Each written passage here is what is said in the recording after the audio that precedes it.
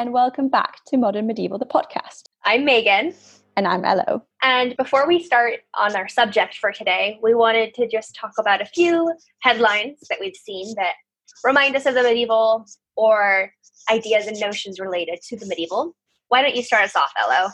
So a few days ago, I don't know if everyone's seen this, but in Palermo in Sicily, there's been torrential rain that came out of nowhere. And it was so bad that there's been a couple of people who died. The level of the water went up to, I think, 4 or 5 meters, and maybe I'm exaggerating, but it was quite bad. And all of the tunnels had to be shut down, and it's very disastrous. And it kind of, for some reason, started reminding me of like natural disasters in the Middle Ages and the ways in which people were thinking about like the consequences of natural disasters and why they came about. And so Megan rightly pointed out that it's a sign, right? Yeah, when you were talking about it, because I hadn't seen it in the news, it made me think of the discussion that we had about Revelation and the apocalypse and everything. And we were like, is this one of the seals of the apocalypse or is it not? Like, is it related to that? So we went to good old Google and had to look at what the 7 seals of Revelation are. So for those of you who don't know, quick run through, and then we'll go back to Sicily. The first seal is the introduction of the Antichrist, who rides onto the scene as a rider of a white horse. This rider wears a crown and will deceive many with talks of peace, but he will wage war against the saints. Then the second seal is, despite the promises of peace from the Antichrist, warfare. So warfare breaks out after the seal breaks. And the Red Rider comes and slays a great number of people. The third seal is the rider on a black horse who spreads famine. The fourth seal is the pale horse of death, who wipes out 1/4 of the earth. The fifth seal is those martyred will ask God how long until the judgment day. They're told they'll have to wait, given a white robe. And then we get to the good old sixth seal, which is what Elo is gesturing to, which is the catastrophic natural events that take place from a rattling earthquake, the sun turning black, the moon turning blood red, and mountains and islands disappearing so that they could disappear through floods. Yeah.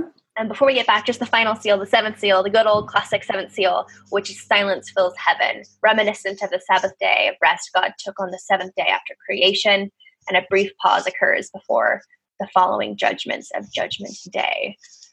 So scary if we're at the sixth seal. Yeah. I mean, I also kind of think that so Sicily has been historically quite a superstitious region.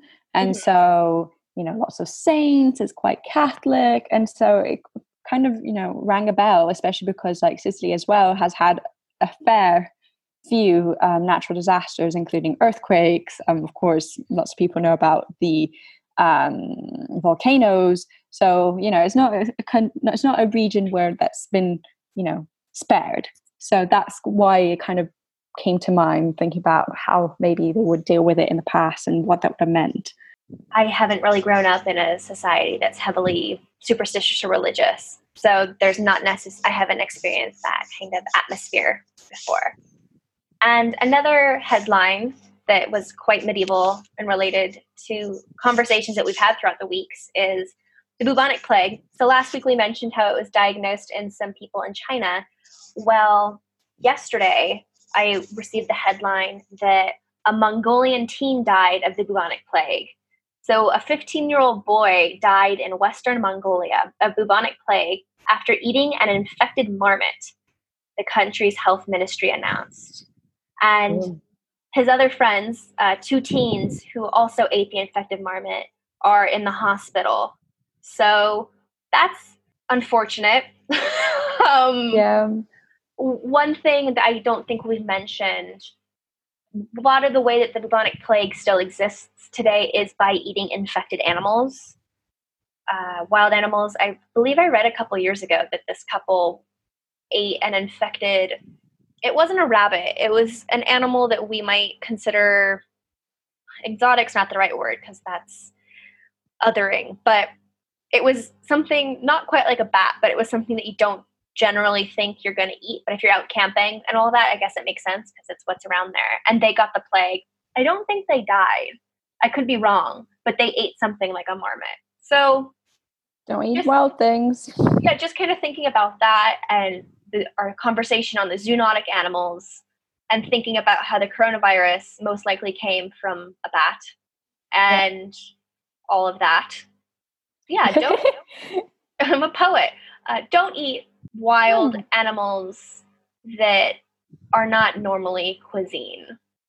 Also, maybe just try to eat less animals in general. For sure. So today it's a very exciting episode. So exciting. We have our first guest, Janina Burris, who studied with us at UCL and who's an absolute babe, super smart. And she's going to come and talk to us about Sleeping Beauty, Disney's 1959 modern medieval classic. We're super excited about this, especially because it's such an iconic Disney film. And I think you guys will all enjoy it. Yeah, so sit back and get ready for us to get modern medieval. Listen well, all of you.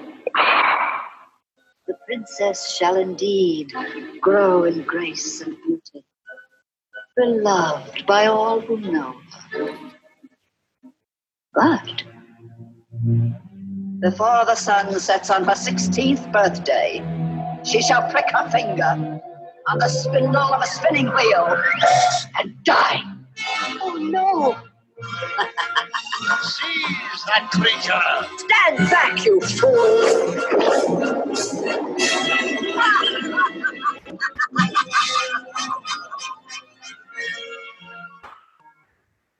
Well, oh my God, that evil laugh. I wasn't expecting that. I had forgotten about that.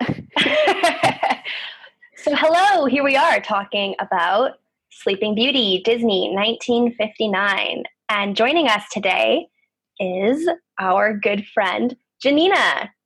Welcome. Hi. Welcome. Thank you so much for having me. It's such an honor to be your first guest. Oh, thank you for agreeing to be our first guest. Yeah, for sure. This is such an interesting topic. So Janina was in our class, and she wrote an essay on Sleeping Beauty. So that's why she's here today. Yeah, exactly. So before we get into our conversation about Sleeping Beauty, we want to kind of introduce you as a person, Janina, to our audience. So I guess starting off, since you're here on a podcast that's about the modern and the medieval, could you tell us a little bit about your experience with the medieval? Yeah, sure.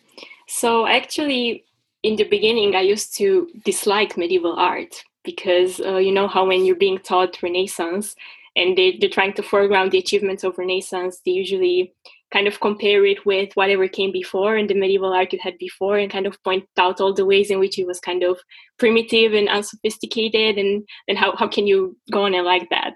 Mm-hmm. So the first time I think I started to see things a bit differently was when I took a course. So I did my undergrad at the University of Glasgow, and I studied history of art there. And I took a course on the art of the Roman Empire.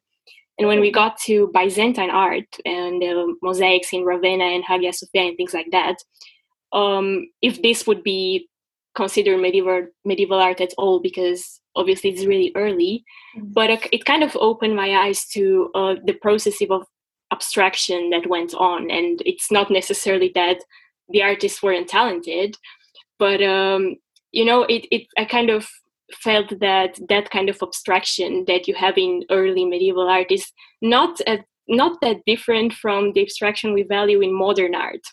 And then when we got to UCL and studied modern medieval, I realized that because this is something you talked about in your first episode when you kind of talked about medievalisms. So my main interest is actually in post-war and contemporary art and Andy Warhol and the media and popular culture.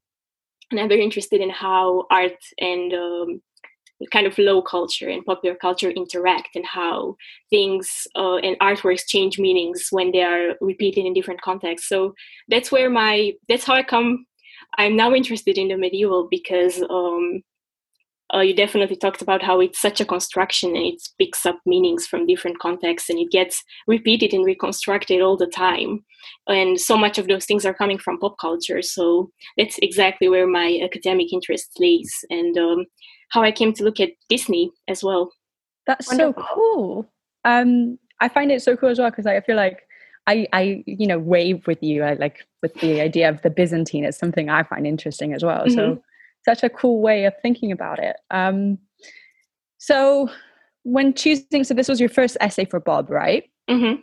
So why did you choose this film for your research?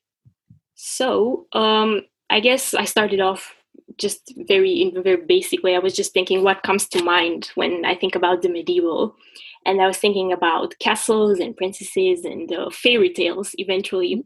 Mm-hmm. And I started to think about how when we think about fairy tales, normally they have a Middle Ages backdrop. And right. Whenever you have knights and princesses and battles between good and evil, there's kind of a castle in the background and kind of medieval things happening in the background. And then I started to think, what kind of Middle Ages do these fairy tales construct? And how does this affect the way we think of the medieval? And the reason why I looked at Disney is just because I think they're the most recognizable renditions of fairy tales in contemporary popular culture. So when I had to look at this, there was a study which surveyed teenagers and children, and they actually thought that the Disney versions were the original. And really? So they weren't even aware that there's earlier literary sources, because Disney's just everywhere. And do you remember what study this was? I'll have to check it out. Okay, thank you. Yeah. So Sleeping Beauty is such an iconic Disney film in regard to that. So I think it was a great choice on your behalf. Sure. And I did some research preparing for us for today on kind of where Sleeping Beauty comes from, because growing up, I thought the same thing. I was like, this is a fairy tale, but that Disney knows that Disney is like telling these stories to a truth, and actually found out that one of the origin stories for Sleeping Beauty comes from the Persephorus epic of medieval romance. I don't know if you read about that at all in your research, Janina. I did find two earlier versions that are very interesting, but they're from the 17th and 19th century. Yeah. Was one of them Charles Perrault? Yeah. Yeah. And then Brothers Grimm was the other, perhaps? Oh, it was Hans Christian Andersen. Okay. I read the Perrault one and I was just like, this is so gorish. Yeah. Yeah, Disney does a great job of taking these very dark legends and myths and making them digestible for very young children. So, for example, the Persephorus story is about Zelandine, a beautiful princess from Zealand. I don't know if that's like a fictional place or not, who is in love with a knight named Troilus from Royalville in Scotland. And one day she strangely falls asleep while spinning. And Troilus is like, I have to save her. I have to, wake her up. And he is visited by Venus, Lucina, the goddess of childbirth, and Themis, the goddess of destiny. And they give him this answer on how to wake her. And they say, when you pluck from the slit the fruit that holds the cure, the girl will be healed. So us as adults, we kind of pick up on maybe what that is alluding to. Yeah. And so he goes to the castle that she's asleep in, and he kisses her on the lips, and she's still asleep. And he's like, what's up? Why is this? True love's first kiss is false. And so he's really frustrated, and he's kind of cursing the wind. And Venus comes, and she's quite upset, and she scolds him. And this is what she says, at least in the Persephorus. You're all alone with this beautiful girl, the one you love above all others, and you don't lie with her. So he's trying to be, very about consent and everything. And the story progresses where he does indeed lie with her, and she wakes after giving birth to a child. And it's the child's first cry that wakes her. Disney definitely takes that down. And Beauty and the Beast rapes her a few times in the original story. It's like a Stockholm Syndrome thing. I found it fascinating how fairy tales have been told differently through history and according to what people thought about childhood and children. So, for example, in the 16th century, they were nearly horror stories because children were thought to be born in sin and in need of being tamed by adults. And then about in the 18th century, they turned into moral guidance stories where children were seen as innocent. Back then, children were seen as being innocent and unknowing, and adults needed to educate them. And kind of, along those lines with this unsettling versions of Sleeping Beauty. So the versions I came across was the Charles Perrault one in the 17th century. Mm-hmm. So that one has the prince's mother being punished by dancing in red hot shoes. And in the 19th century, Hans Christian Andersen tells the same story and calls it The Red Shoes rather than Sleeping Beauty. And there, the sin of vanity is punished by the loss of feet. Yeah, how tragic though, right? Like always has to be a thing about the mother and the daughter, new beauty versus old beauty, getting old, like that kind of thing. I kind of, when I was rewatching it, was like, that thing I don't like. I felt bad for Maleficent quite a lot of the time. Yeah. Yeah, no, it's very unfortunate. And it's, Janina, in your essay, you talk about how the medieval is shaped by the way that we see the world at that time, and it's a reflection, and how 1959 Disney is about community, that in the pastoral and everything, and Maleficent as the individual is this very dark, demonic, well, not demonic, but the evil, the forces of darkness. Mm-hmm. And it's quite interesting to think about how now, I mean, starting in 2014, we had the Angelina Jolie Maleficent come out, and it's this reimagining of her. And going off what you were saying, Elo, the description, I'll just read it briefly off Google, is Maleficent is a kind-hearted fairy who is deceived by the love of her life, Stefan. Soon, she places a curse on his daughter, Aurora, in order to exact revenge, which is... I had no idea that was... I mean, to be fair, I haven't watched Maleficent, but I had no idea that was the backstory. Yeah, and Stefan's Aurora's father, as it says there, but also in the Disney version. I was wondering, Janina, if you just had any thoughts, or if you've even seen Maleficent, or... I did see it a couple of years ago, but I to be fair, I watched it for kind of to see how they changed the 2D cartoon into just how they 3D'd the castle, and I guess I watched it for Angelina Jolie as well. But I think it's not too surprising that they decided to reclaim her, because as you said, and when I watched the original version, I did feel for Maleficent, and in a way she did feel like she was the most relatable character as well, because she was in a way more complex than everyone else, really.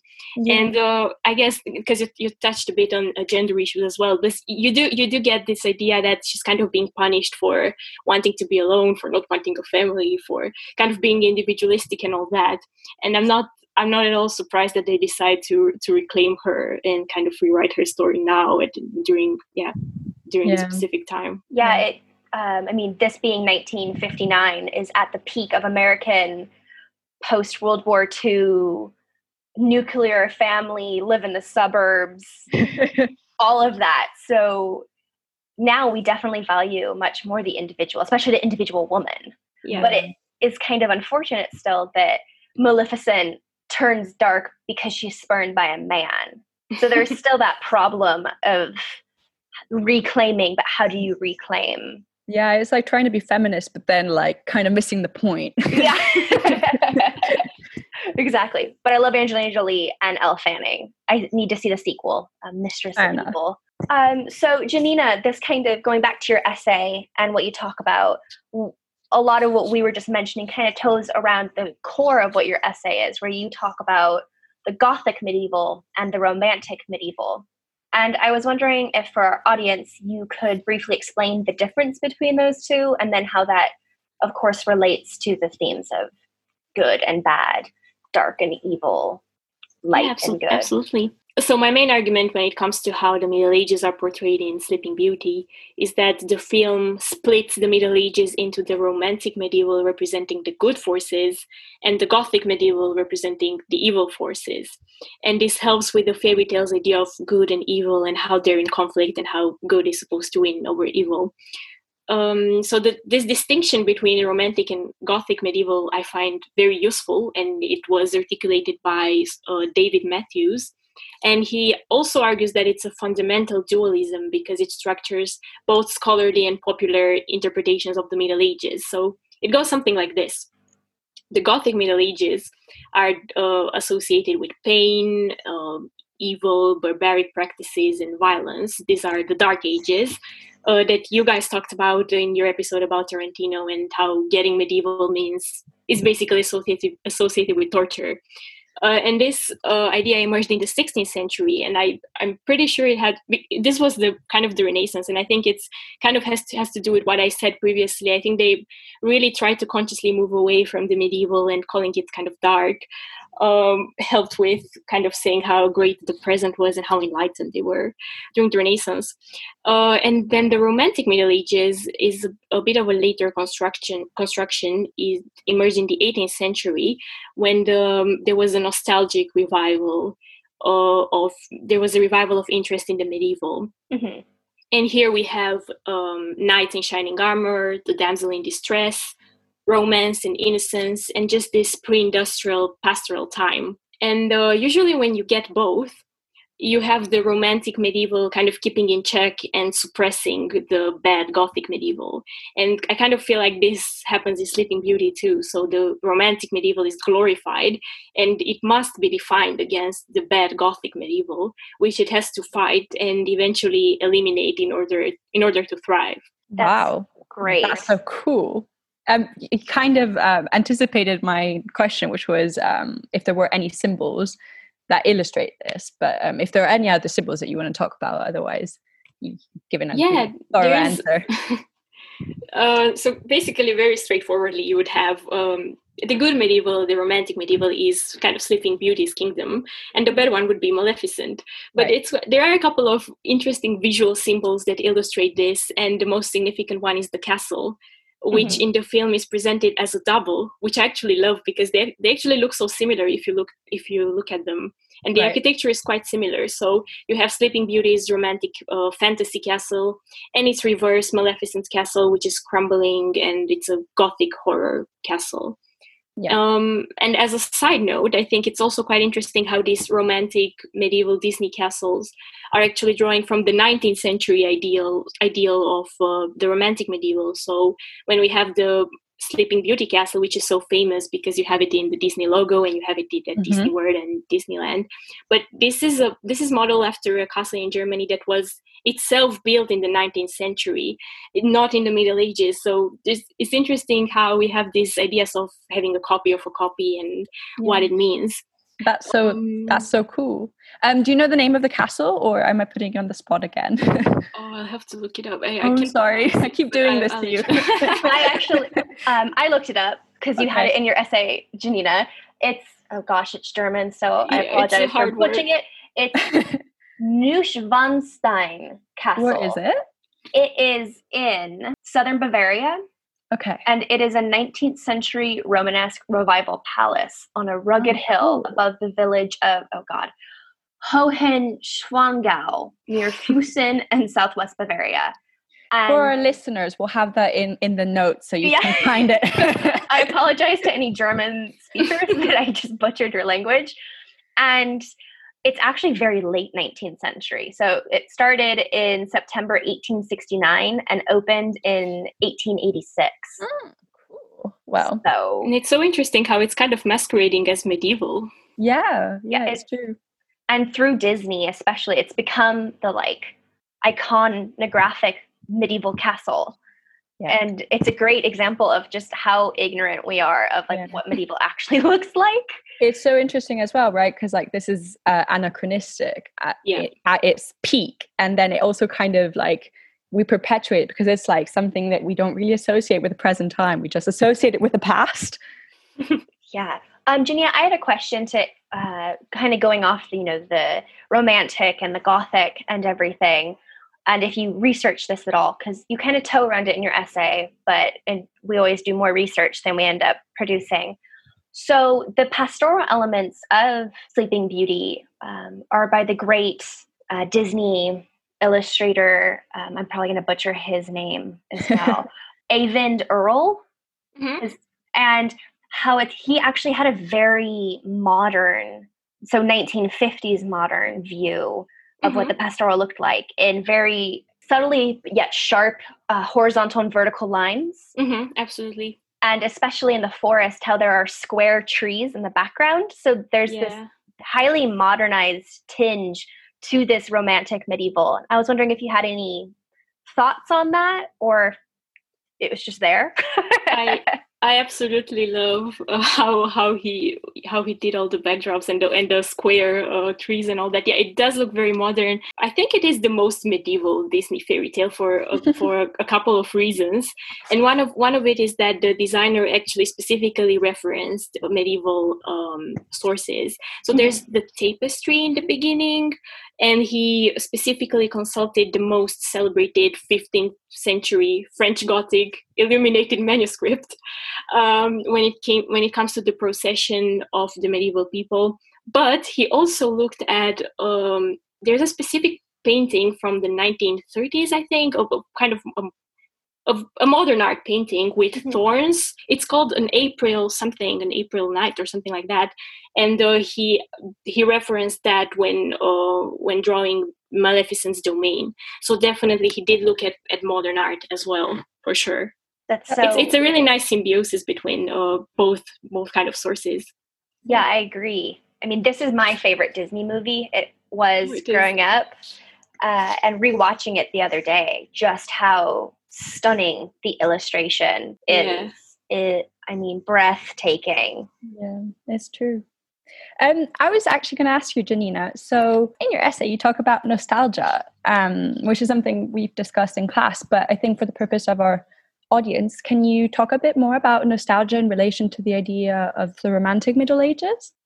Yeah, sure. So I think it all has kind of going back to ideas of childhood and how we think of children. I think it very much has to do with that, because we just talked about how much Disney polished the story. And that's definitely to match how we think about childhood now. So over the past century, we've kind of been thinking about childhood as an entirely separate, magical, innocent, ideal world filled with imagination.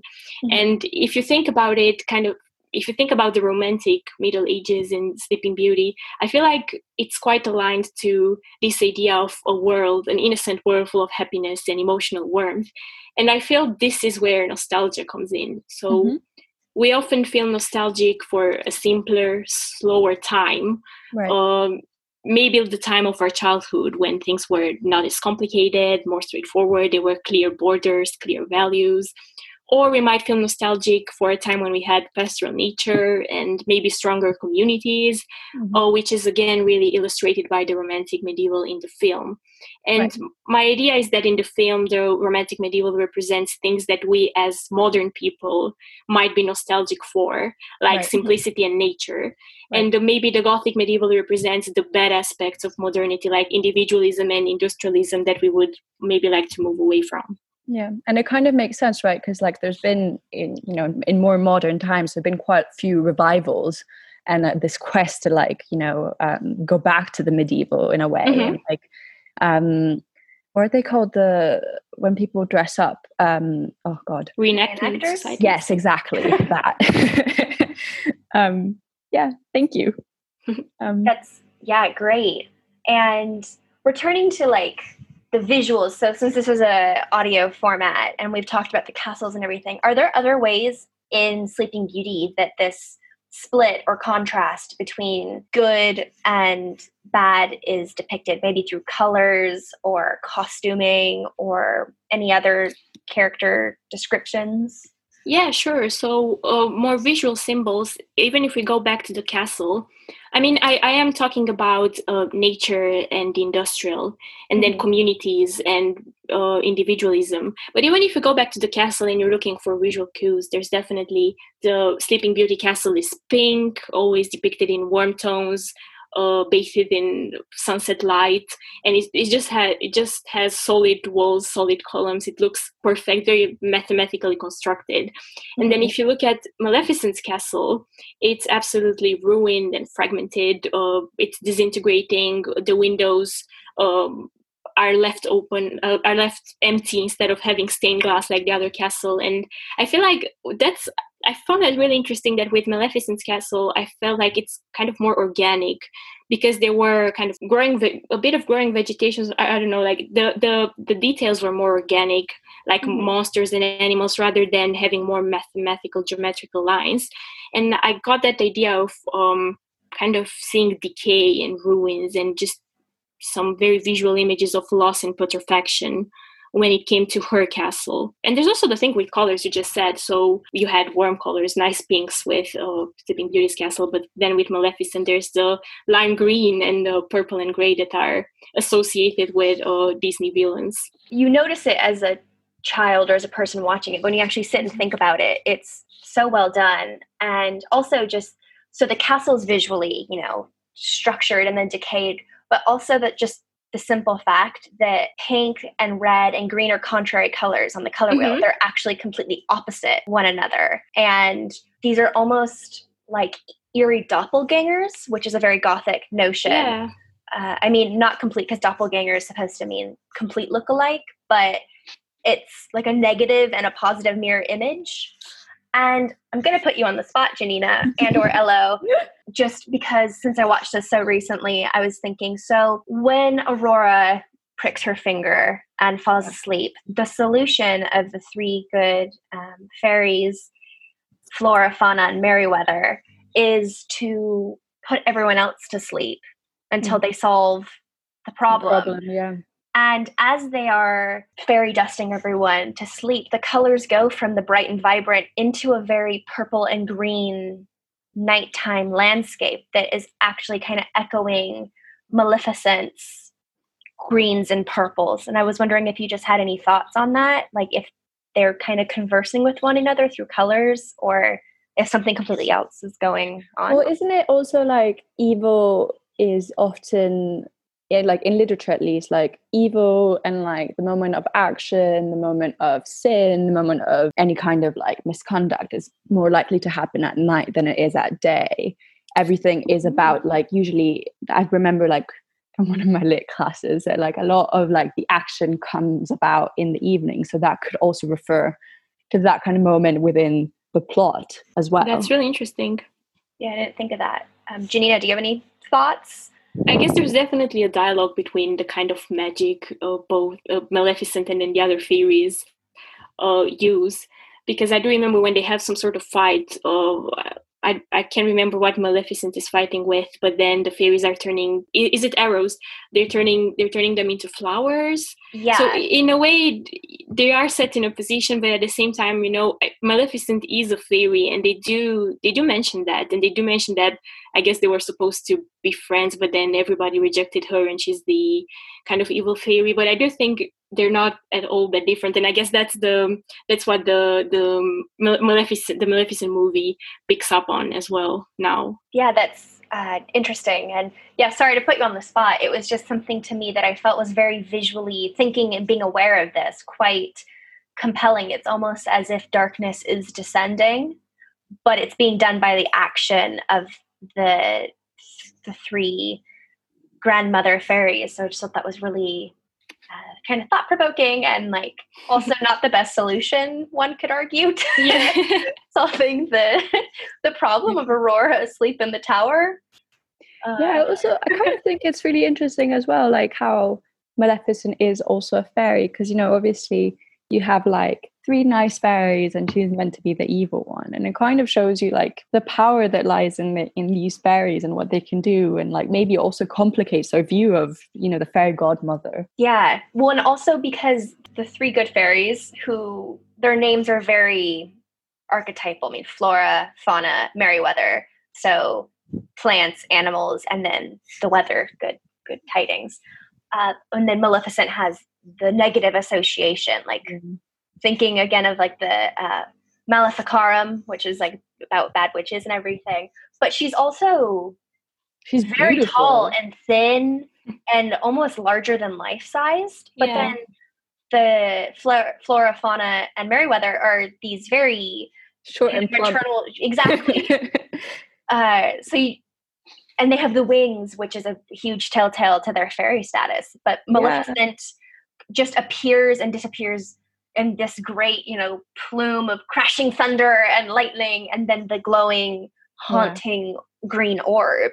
also it's interesting because like the three fairy godmothers are like very simplistic in the emotions that they feel. Like it's kind of like a caricature, you know, I don't remember the blue one, Merryweather, when she gets like all offended that she's not included in the tasks, and she only gets to do the, you know, the less appealing shit stuff to, you know, around the house. And then you have like Maleficent with like envy, jealousy, loneliness, and you're like, oh my god. And an interesting thing about Maleficent and kind of how she's constructed to be so evil. I mean, even when you mention names, in the earlier versions, there were no names. They were just the three fairies, and it's a Disney thing to kind of give names and make them more human and I guess lovable. But with Maleficent, I found it really interesting that she's the first non-human Disney villain. I don't know what to make out of that, and I don't know if I'll try to think whether this is a medieval thing, because non-human is both a medieval and a postmodern anxiety, so to speak. But I found it really interesting that she's supposed to be non-human, whereas the fairies, I guess, look very human. Yeah, that is actually very compelling, especially because, so prior to Sleeping Beauty, we had Snow White, the very first Disney film, and then Pinocchio. I mean, there were others interspersed, but Disney was very adamant of Sleeping Beauty being radically different than those. And Sleeping Beauty took 6 years to make because of the backgrounds. Mm-hmm. It was like and it almost bankrupted Disney. He had to cut his staff after Sleeping Beauty from like 170 illustrators to like 70. It was this huge thing, and it's kind of considered a box office flunk because of all the money and energy put into it. But yeah, what you're saying, Janine, I mean, I'm just kind of thinking aloud. I don't necessarily have a concrete answer, but there is something again about that. This is so set in the medieval. They keep saying that it's the 14th century. Mm-hmm. So they're giving us a time frame, whereas Pinocchio is in some kind of Renaissance-y time, I think. Maybe it's medieval. I don't know. And then Snow White I think it's an Italian. I think it's 1617. I'll just check. Okay. I haven't watched that in a long time. But then Snow White is medieval, but it's also set kind of like a Seventh Seal non-time, where there's a castle, there's the queen, there's the cottage, but it's and Cinderella was before this as well. And those are kind of the blanket romantic, nostalgic Middle Ages, but there's not the time frame, whereas this is very specifically high Middle Ages, 14th century. And so that like there's something, I guess, in making the villain non-human because that's medieval. When you asked me about why I chose this movie, there's actually a really nice fan-made timeline online I found, kind of trying to set all the Disney films ever on a timeline.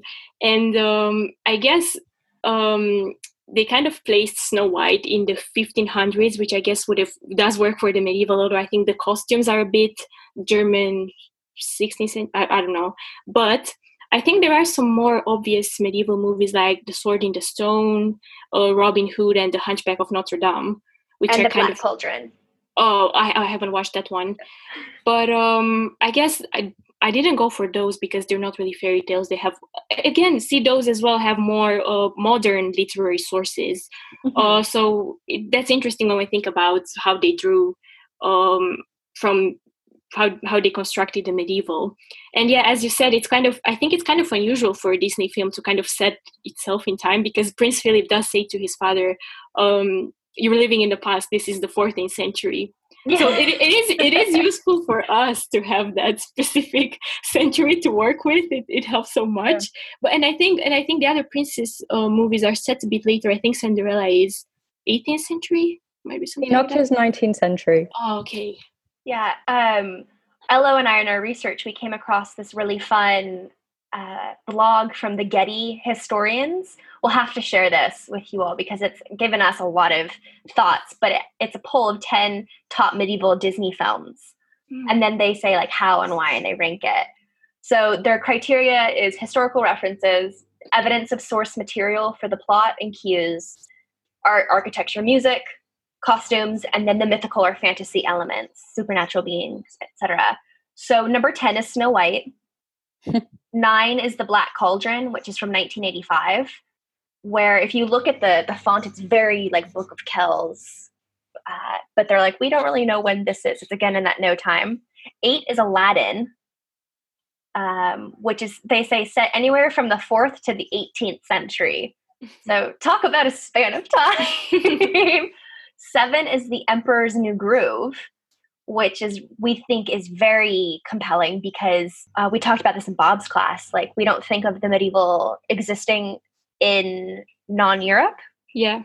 And it says to have been anywhere in the Incan ruled empire from the 1100s to the 1570s.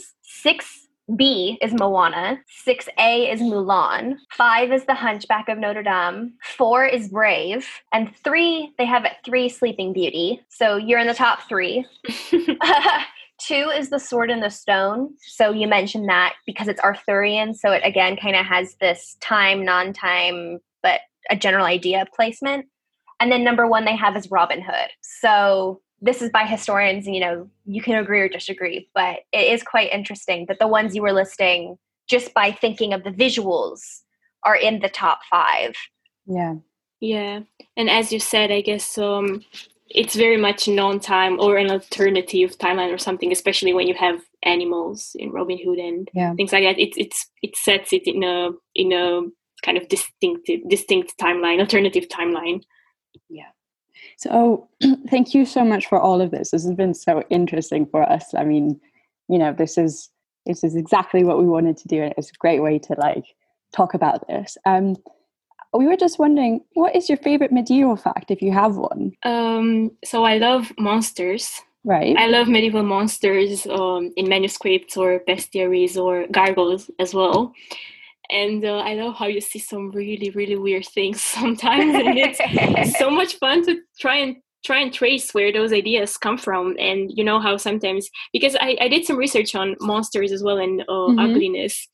And it's quite interesting how I kind of wanted to look at things like unicorns or mermaids. And I discovered that, well, we had those since the antiquity. They're not really medieval, although they do appear in medieval manuscripts and things. So, and I guess it's, the same with gargoyles, because you need to remember that, because there's close to no authentic medieval gargoyles left, because since they carry out water, they rot so quickly.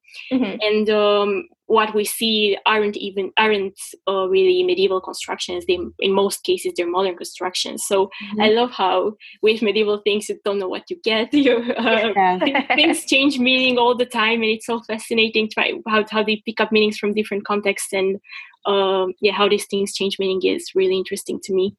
That's wonderful. Amazing. Well, Janina, do you, for our audience, if they wanted to, follow you in any way, do you have any platforms that you would want to share with our audience?